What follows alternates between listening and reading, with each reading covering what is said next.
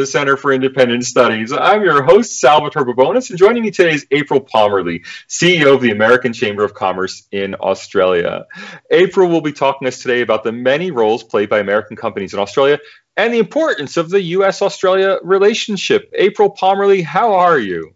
Good morning, Salvatore. I'm very well, thanks. Thanks for having me on your show. Oh, thanks for joining us. It's not every day we get a celebrity like you.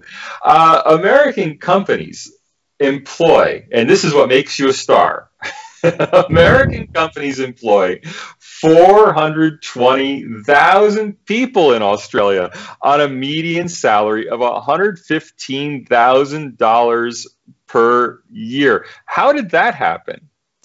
It's something a lot of Australians are unaware of, the American investment here and the knock-on effects of that investment. The number of jobs that are created by the American companies operating in Australia is really phenomenal. And as you said, these aren't low-paying minimum wage jobs. These are professionals in highly sought-after, high-level positions on good salaries, and they're doing technical work. They're managers. It's a very important part of the economy.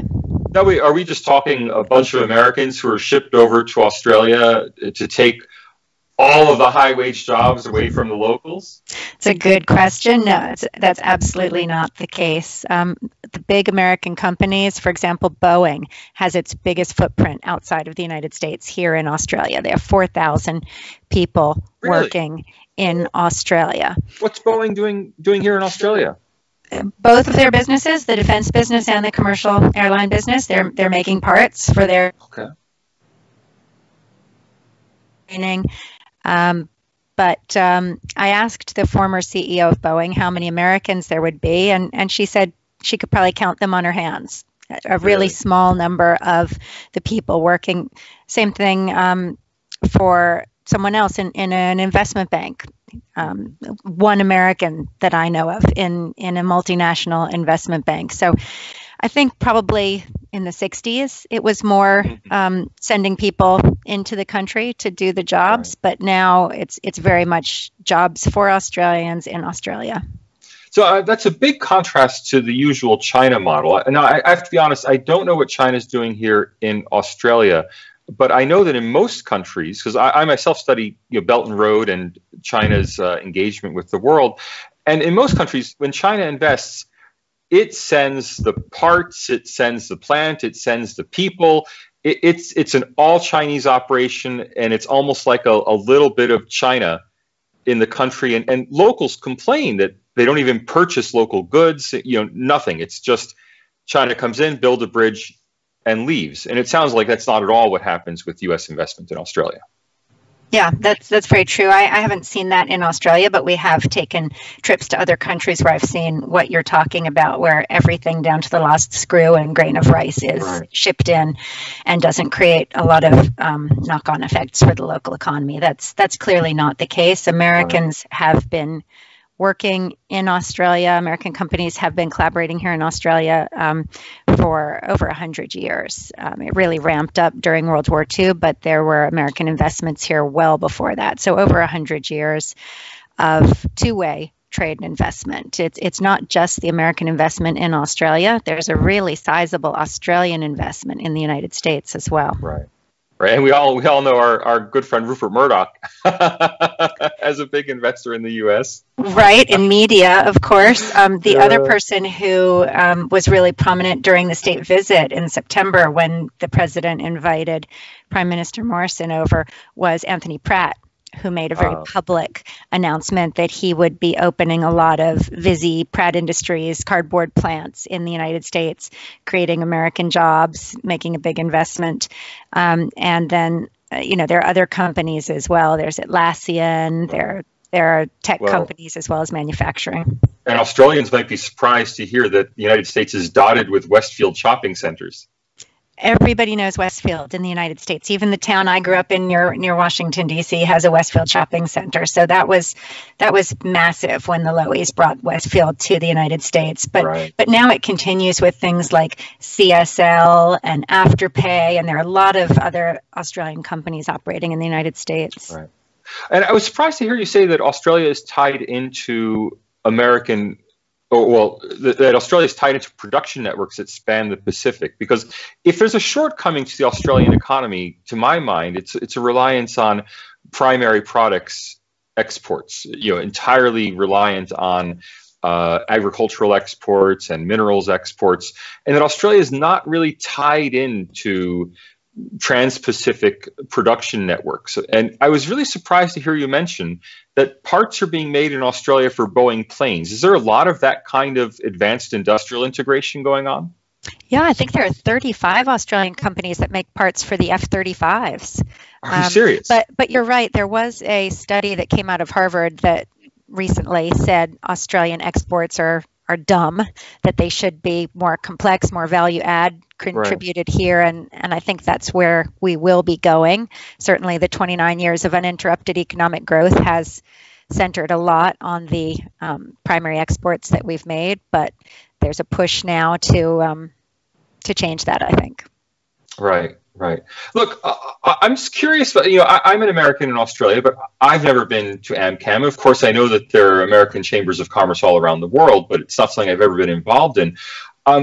If not people like me, if not American expats in Australia, who are your members? That's a good question. When I lived in Hong Kong, the AmCham there was much more for the expats, for people who didn't speak Chinese, couldn't go to Chinese language theater, couldn't go to a museum and understand what was on display. It was much more of a social unit for expats living in a foreign country. In Australia, we're very culturally similar to the United States. Obviously, we speak the same language, similar levels of education, healthcare, similar interests. So when an American lands at Kingsford Smith Airport, the first thing he says is not, "Oh my God, I need to find somebody who speaks English and knows how to get me in to talk to the minister." Right. It's much more about facilitating two-way trade and investment. So we have different kinds of companies. All of our members are companies. We don't have individual memberships like AmChams in other countries.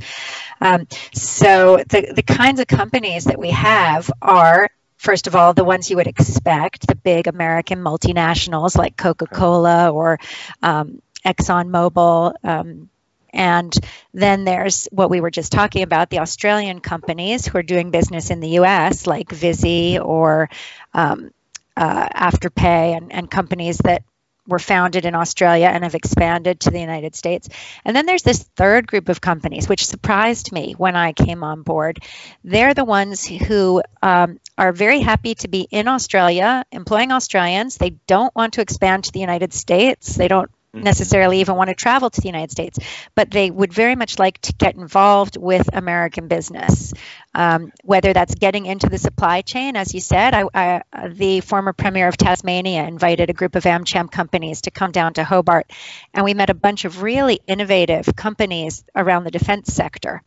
And they would love it if some of the American defense primes would buy their inflatable slides to go on naval ships, or Carnival Cruise Lines would buy them, or just get into that supply chain, but remain very, very Australian. So it's a very interesting mix. And about half of our companies are quite small, under 50 people. So a lot of startups and entrepreneurs who want to learn how to expand to the United States, because the U.S. really is the best market for any Australian company that's thinking of expanding.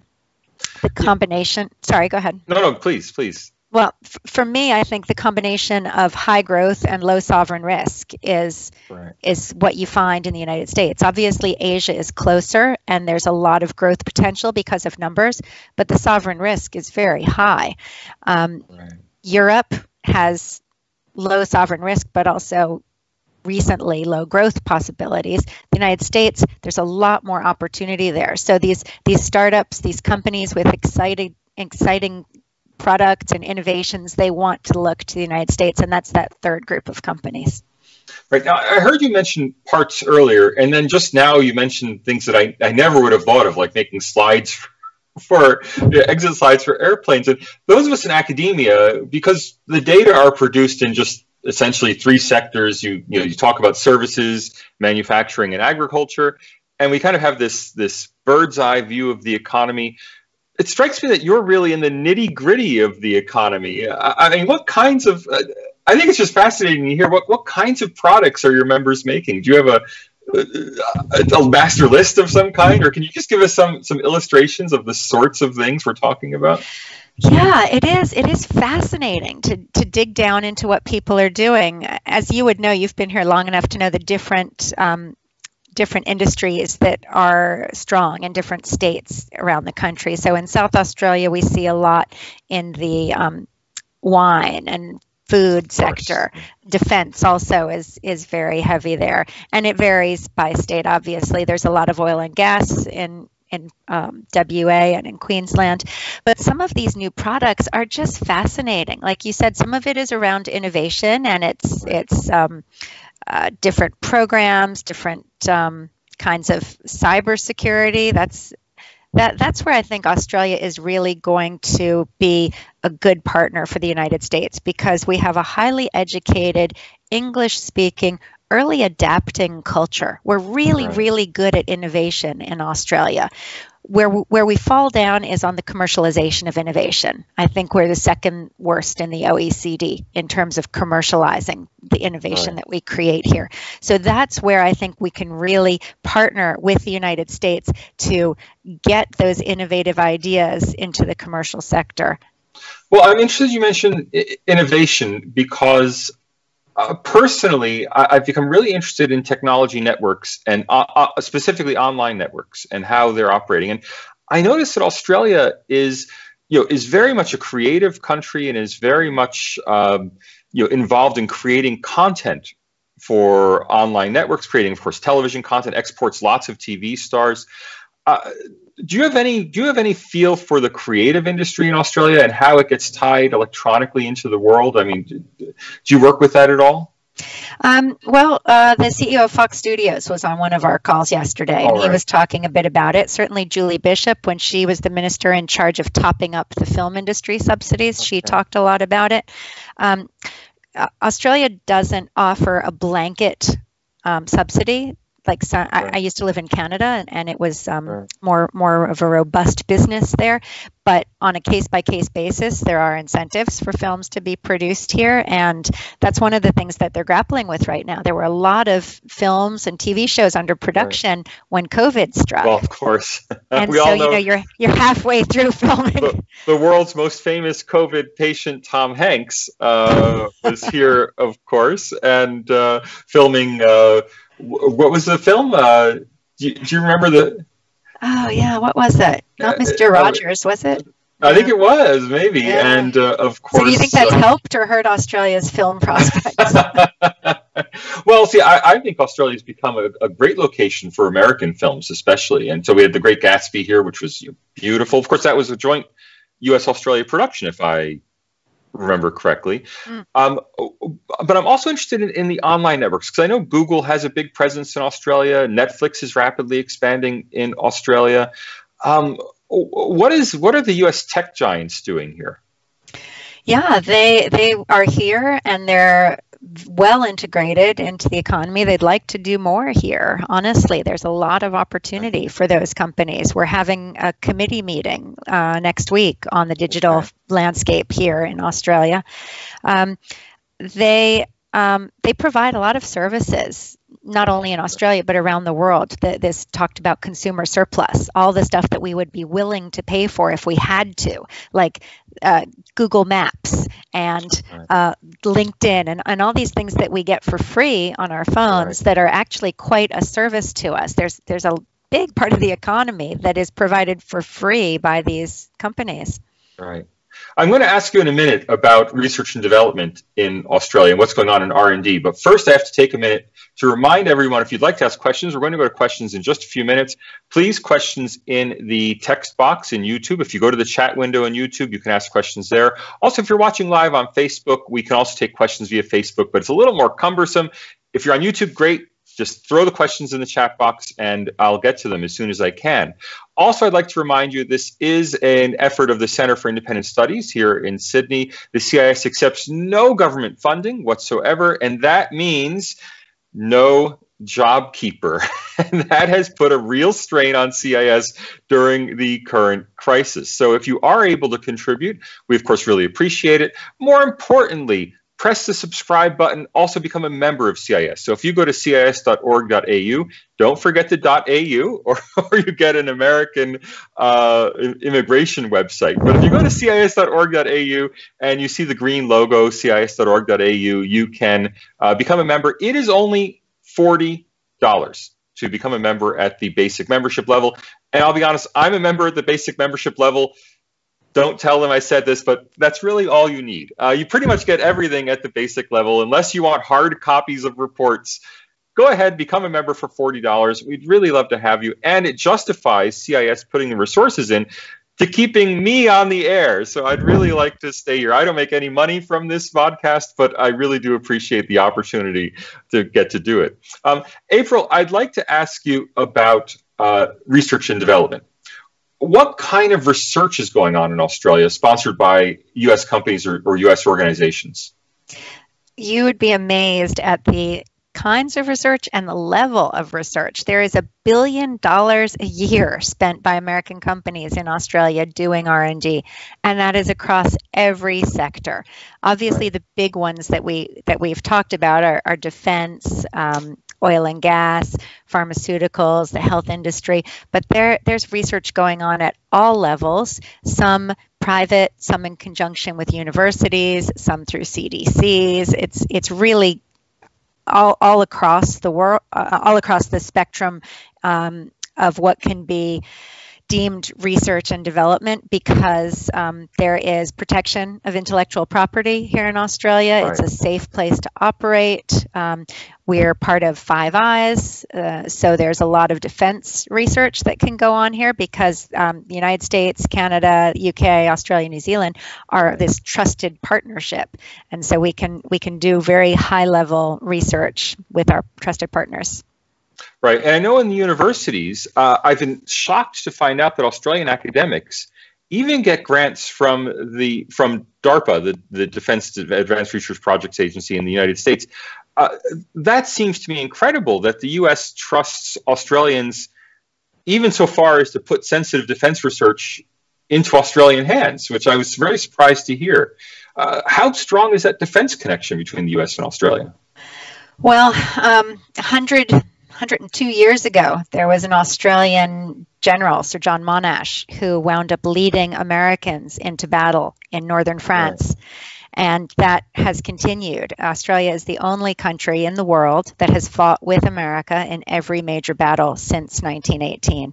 So it's a real distinction. Obviously, in more recent times, Prime Minister Howard was in Washington, D.C. on 9/11, and he was the first world leader to pledge support for President Bush, and that was the start of the talks about the free trade agreement. But you're absolutely right.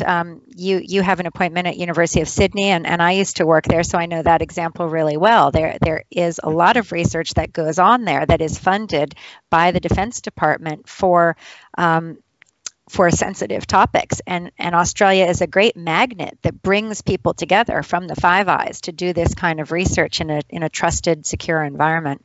Right, and I think trust is the key word there, because I hear a lot from my colleagues in international relations about how perhaps Australia should dial down the U.S. relationship, reorient towards China. We see Victoria trying to join China's Belt and Road. And I just don't think the level of trust is there in the Australia-China relationship that you see in the Australia-U.S. relationship. The Australia-U.S. relationship is long, historical, it's deep. When we're talking about this kind of investment that comes to Australia, companies that get set up here, factories that are built, people who are employed, production lines that are created, that is really long-lasting. It's very different from a trading relationship that a country might have with its neighbors, which can be and has been in many cases just stopped overnight because of coronavirus or political changes.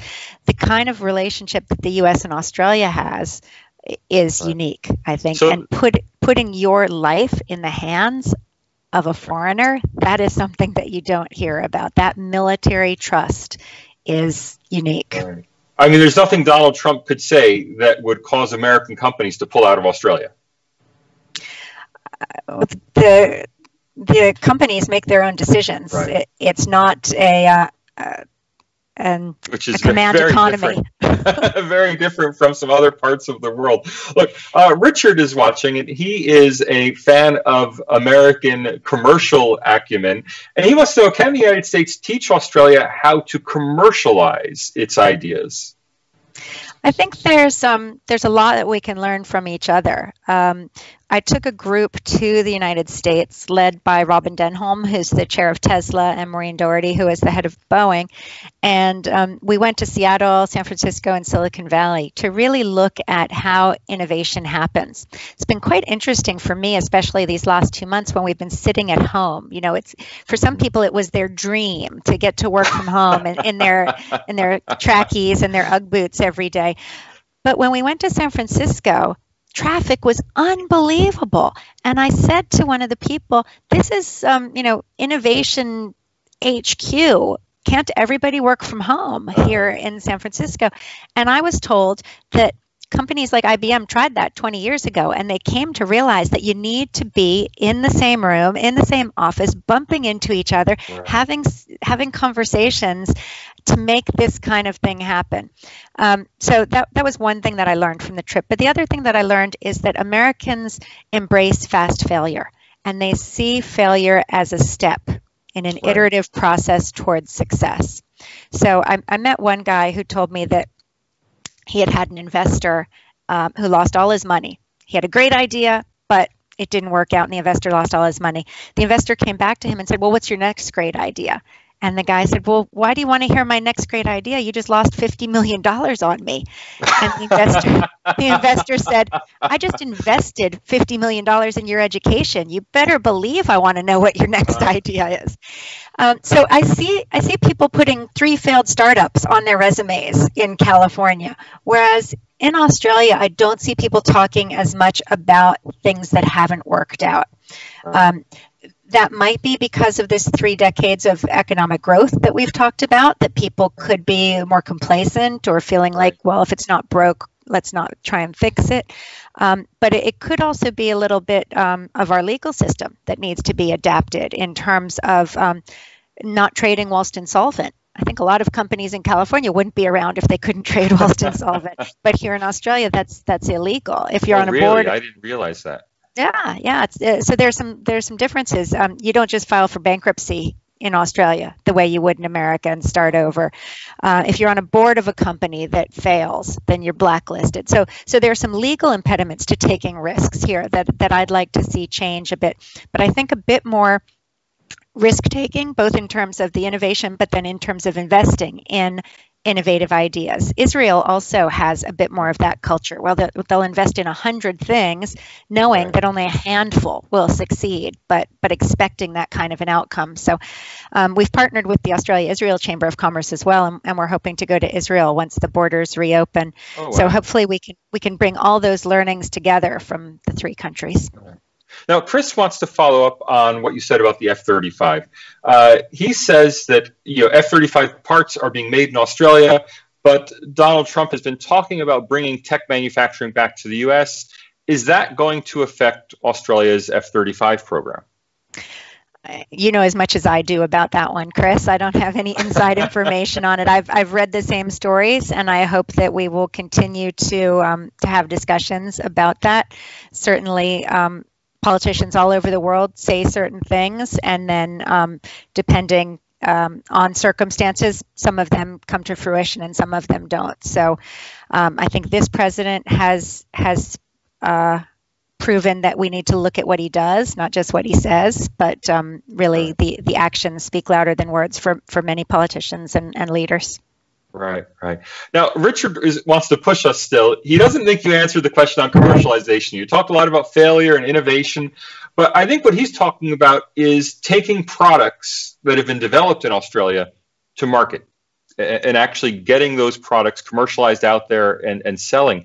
Do you see any kind of gap in Australia's ability to commercialize its ideas? And if so, what can it learn? I have seen some angel investors and some venture capital coming over here to Australia, so there may be more opportunity. AmCham is looking at whether we can provide some opportunities through an innovation alliance. Will Hodgman is now leading the Business Growth Fund, which is for companies that are already successful, obviously. In South Australia, David Vorsheim, who used to run Uber, is now the head of the Venture Capital Fund for startups in South Australia. They also have a chief entrepreneur in South Australia, and I think there's one in Queensland as well. So there are some efforts to try and help Australians commercialize some of the innovation here, and AmCham is going to try and play a role in that. Right. Now, as I would have expected, the U.S.-China competition is a hot topic, and we're being asked by Simon.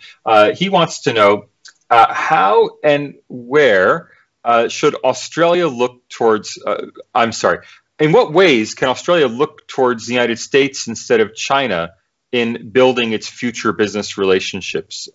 What's the U.S.-China offer, so to speak? Well, I think that we have exported a great deal to China. Obviously, I think they used as much cement in 2 years as the United States used in 20 years. It's just the scale is massive, and we've got a lot of exports that go to China, and that's an important part of the economy. But I think the future for Australia is very much in innovation and technology, and that's along the west coast of the United States. We're bringing out a paper in the next month or so in conjunction with the Bay Area Council in Silicon Valley, looking at the specific areas that are ripe for investment and trade between the United States and Australia.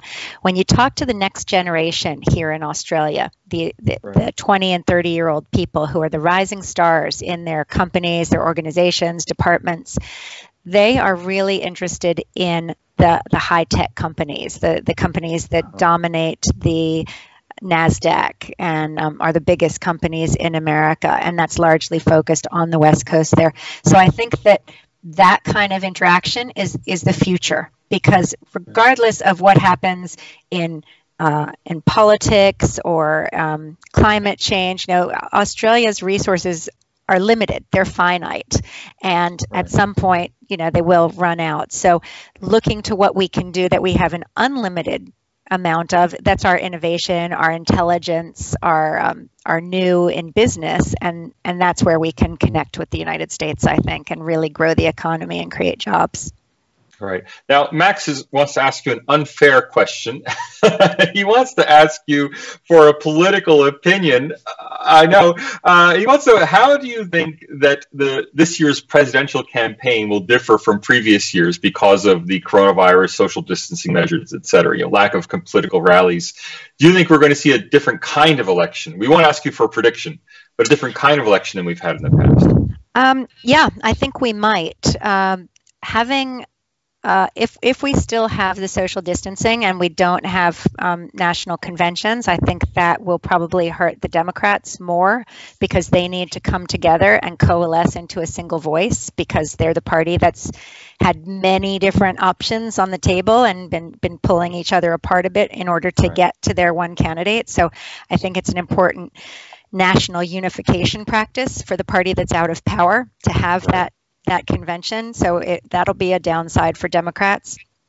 I think that if we still have a lot of illness and complications in getting out the vote in November, that could play out in a few different ways. As you may know, in America, it's not a holiday the day that we vote. It's a regular Tuesday. It's in the dark. It's November. It's winter, it's cold in most places, and if you have lost one of your jobs, if you're a single mom with 3 different jobs and you don't get paid if you don't show up, then you're not going to want to go and stand in a queue that goes 3 miles down the road. If you're elderly or infirm, you're not going to be keen to go and stand with a whole bunch of other people and get germs. So it could play out in a lot of different ways. The Democrats really have to get the vote out, but we're going to have to wait a few more months to see what the situation is in the United States in terms of the actual voting procedures. In terms of the results, I think that is still going to rely a lot on the economy, like it always does. If you look 2 years before any election, if the economy is going well, the incumbent is typically returned. Right. So if we have a V-shaped recovery, I think that's victory for Trump. Right. If we have an L shape, where we've gone down and stayed down, a recession, I think that's a loss for Trump. And if we have more of a U or even a W, but more of a U-shaped economy like a bathtub, then it's uncertain. I think it could go either way. Right. Now, I don't want to give Australians such a dim view of American voting procedures. In fact, most U.S. states have moved very aggressively towards mail-in ballots. So a lot of people aren't waiting in line. They just mail in their vote. And I will point out that voter turnout, which is entirely voluntary in the United States, was higher in the 2018 election than it's been in any midterm election since the turn of the 20th century. So people are getting out there and voting. We'll see in 2020, but I think people are going to be really excited. And if they don't want to go stand in line, they're going to mail in their ballots. We'll see. I would take any bet on voter turnout for 2020 that it's going to set a new record. And that would be in the mid-50s? Is that right? Mid-50%? Well, I think 5%? I think we'll be high this year. Look, Mike from Pittsburgh, and shout out to our American viewers. Mike in Pittsburgh appreciates you mentioning that elections aren't a holiday. He wants the day off. He thinks that mail-in voting could be riddled with problems. Now, I know you're not primarily following U.S. politics. You're here to talk about American business in Australia. But do you have any views on that? I mean, should we have an election day holiday? Well, Salvatore, as you and I have learned, living here in Australia, I'm now a dual citizen. I am an Australian voter. So I've been to vote in Australia. It's on a weekend. It's at a local public school. They have jumping castles. They have a cake stall. There's a barbecue with sausages. It's a really fun community day. Event. Oh, wow. And I would love that if we had that in the United States, made it more of an activity for people to really get out and more than just a duty or an obligation or privilege of citizenship, a real opportunity to see your neighbors and get involved with your community. Certainly, we had a postal plebiscite here in Australia for marriage equality that was very expensive, but much lower fraud potential than any of the online systems that we've seen hacked. Obviously, the census was a major one for us. I think it would be a massive undertaking to do postal voting all across America, and it does get rid of that sense of community that I was talking about that I enjoy so much in Australia, where you get out, you see your neighbors, you talk to them, and it's part of everybody coming together. Because for the people watching in America who don't know this, voting in Australia is compulsory. You have to go and vote, or at least show up and tell them that you're there, even if you don't want to vote for anyone. Otherwise, you get fined. So it's a very different system. Right. I want to get back to the U.S.-China relationship and how that affects Australia. There's that famous quote that when there are many variants on it, but when the elephants fight, it's the grass that gets trampled on. Is Australia going to be caught in that U.S.-China rivalry and hurt economically as a result? For instance, we've seen the tariffs on Australian barley exports that are tied to Australia's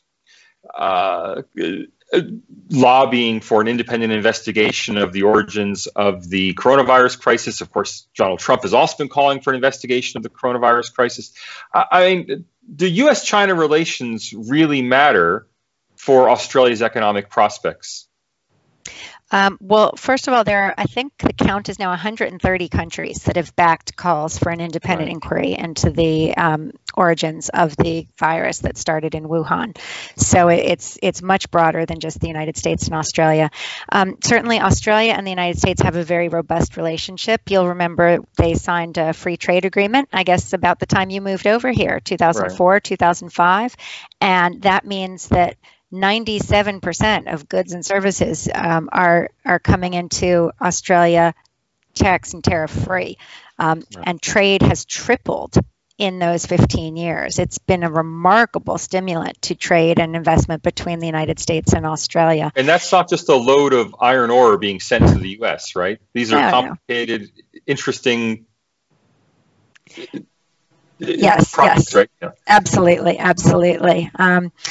And as we talked about earlier, Australia has its own relationship with China. So I think Australia has actually played its cards very well to keep good relations with both countries, calling out bad behavior when they see it, but making sure that Australian jobs and national security go hand in hand, and they make sure that that investments are considered. You know, we've seen the change in the FIRB requirements. The threshold has been lowered to 0 now, and time frames expanded out to possibly 6 months to review What decisions. requirements? You'll have to... Foreign investments into Australia used to be able to pass through without official review if they were under a certain level, Okay. $1 million. And now any foreign investment in Australia by any country needs to be signed off on by the Foreign Investment Review Board. The Australian Treasurer, Josh Frydenberg, met with the head of FIRB and made that decision to ensure stability and security for Australia in these very unusual times during COVID. So the role that Australia has played in terms of deciding what's right for Australia is really important. Australia was the first country to say that Huawei would not be involved in their 5G. Okay. That was ahead of when the United States made that decision. Right. And AmCham is very interested in those discussions because that bifurcation of technology is going to play a big role in all of our countries going forward. Whether you're using a Huawei system or a system that's used in other countries is going to play a big role because we're seeing rules coming out of the United States, especially in terms of who gets funding and whether or not you can use a network that's using Huawei. So Australia's done a very good job of balancing both of its important relationships, I have to say, and I'm hopeful that the U.S.-China trade war does not impact us, but I have faith that our leaders will find a way through whatever happens. Now, we have 3 questions on deck. We're going to go through them very rapidly before we wrap up here. I do want to mention first, if you're listening for the first time, please do press the subscribe button. Also, we'd love to have you as a member at the CIS. So cis.org.au, click the red membership button, and it's only $40 to become a member at the most basic level. Look, we'd love to have you as part of the family. Become a member, you'll get newsletters, you'll get announcements of upcoming events and upcoming On Liberty shows. So I have a few quick questions. First, I've been making fun of Australia's digging itself up and selling itself to China. I know that's not fair, but Chris wants to ask about U.S. interest in Australian rare earth metals. And could Australia become a player again in the rare earths marketplace?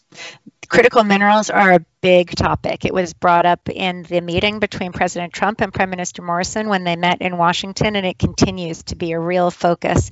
Australia has several of the minerals that they're called rare earths. They're not actually that rare, but right. These critical minerals that we have.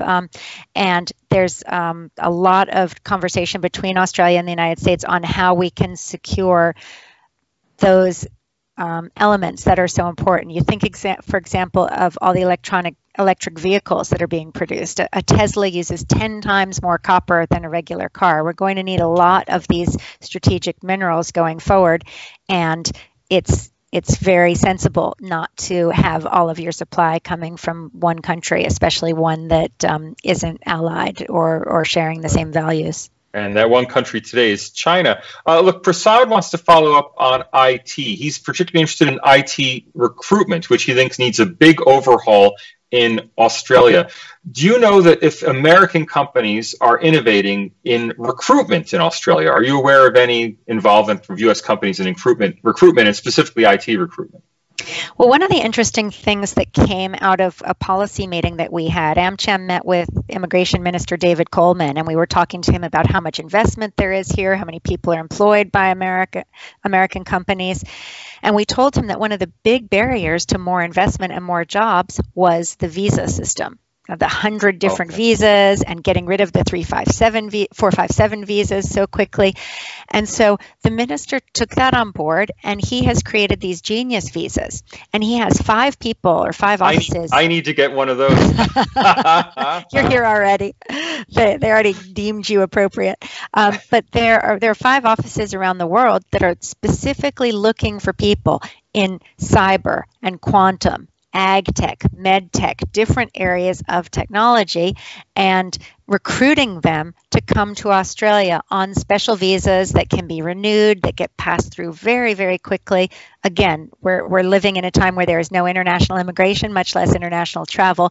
But as COVID clears up and immigration restarts, I expect to see that really bearing fruit and bringing in a lot of people who can teach and learn from what goes on here, but also bring skills that have been developed in other countries to Australia and make it easier to recruit the kind of people you need in IT. Right. Now, we're about to wrap up in a minute. I'm going to get to Kate. Your question's coming, but I just have to ask one question about visas. I know before the crisis hit, the waiting time for a student visa was only like 2 to 3 days, while the waiting time for a partner visa, romantic partner, was more like 2 to 3 years.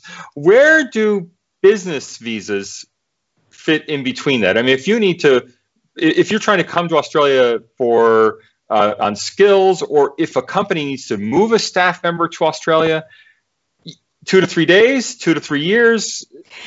Where are we fitting? I'm not an expert on that. That's done by the embassy and the consulate. But from what I'm hearing from companies, it's in between that. It's usually could be as little as 30 days. It could be 2 or 3 months. But these new visas, these fast track visas, can be done in under a week. Okay. That's good to hear. Final question from Kate. Kate wants to know more about, and I know this is your favorite topic, so you won't mind this question at all. She wants to know more about U.S. investment in Australia. She said she was surprised to hear that the United States is the biggest foreign investor in Australia. Do you have any final thoughts on the size, scope, prospects for American investment in Australia? It is amazing, Kate. Australia has $1 trillion invested here from the United States. Okay, yes. U.S. investment in Australia is $1 trillion in Australia. Australian dollars or U.S. dollars? Australian. Okay. And the next biggest is the UK, which is $535 billion. China is $65 billion. Wow. So you look at that delta, it's enormous. But as I was saying earlier to Salvatore, there's a lot of Australian investment in the United States. You know, we all, for those of you in America who don't know this, there's a compulsory superannuation fund. It's a mandatory retirement fund that every Australian working has set up for them. And so there's this big pool of money. Australia is a small population. We have 25 million people, which is the 55th biggest population in the world. Our economy is pretty good. We have the 14th biggest economy in the world, right after South Korea. But because of this superannuation fund, we have the 4th biggest pool of capital in the world. It's a massive amount of money. And a lot of that flows to the United States to invest in infrastructure projects, shopping centers, all the things that we've been talking about today. So I want to be sure that Australians understand it's not just Americans investing in Australia, right. It's that two-way relationship. Australia is returning the investment and creating jobs in the United States and trading with the United States very, very heartily. Right. I mean, we all know that Australia exports its actors. And there's some more of acting talent behind you, I see. Australia exports its, its actors and its creative people to the United States. But, even I was really unaware how much Australian investment is going towards the United States. That it's not just a one-way street that the U.S. comes to Australia, but Australia goes to the United States as well.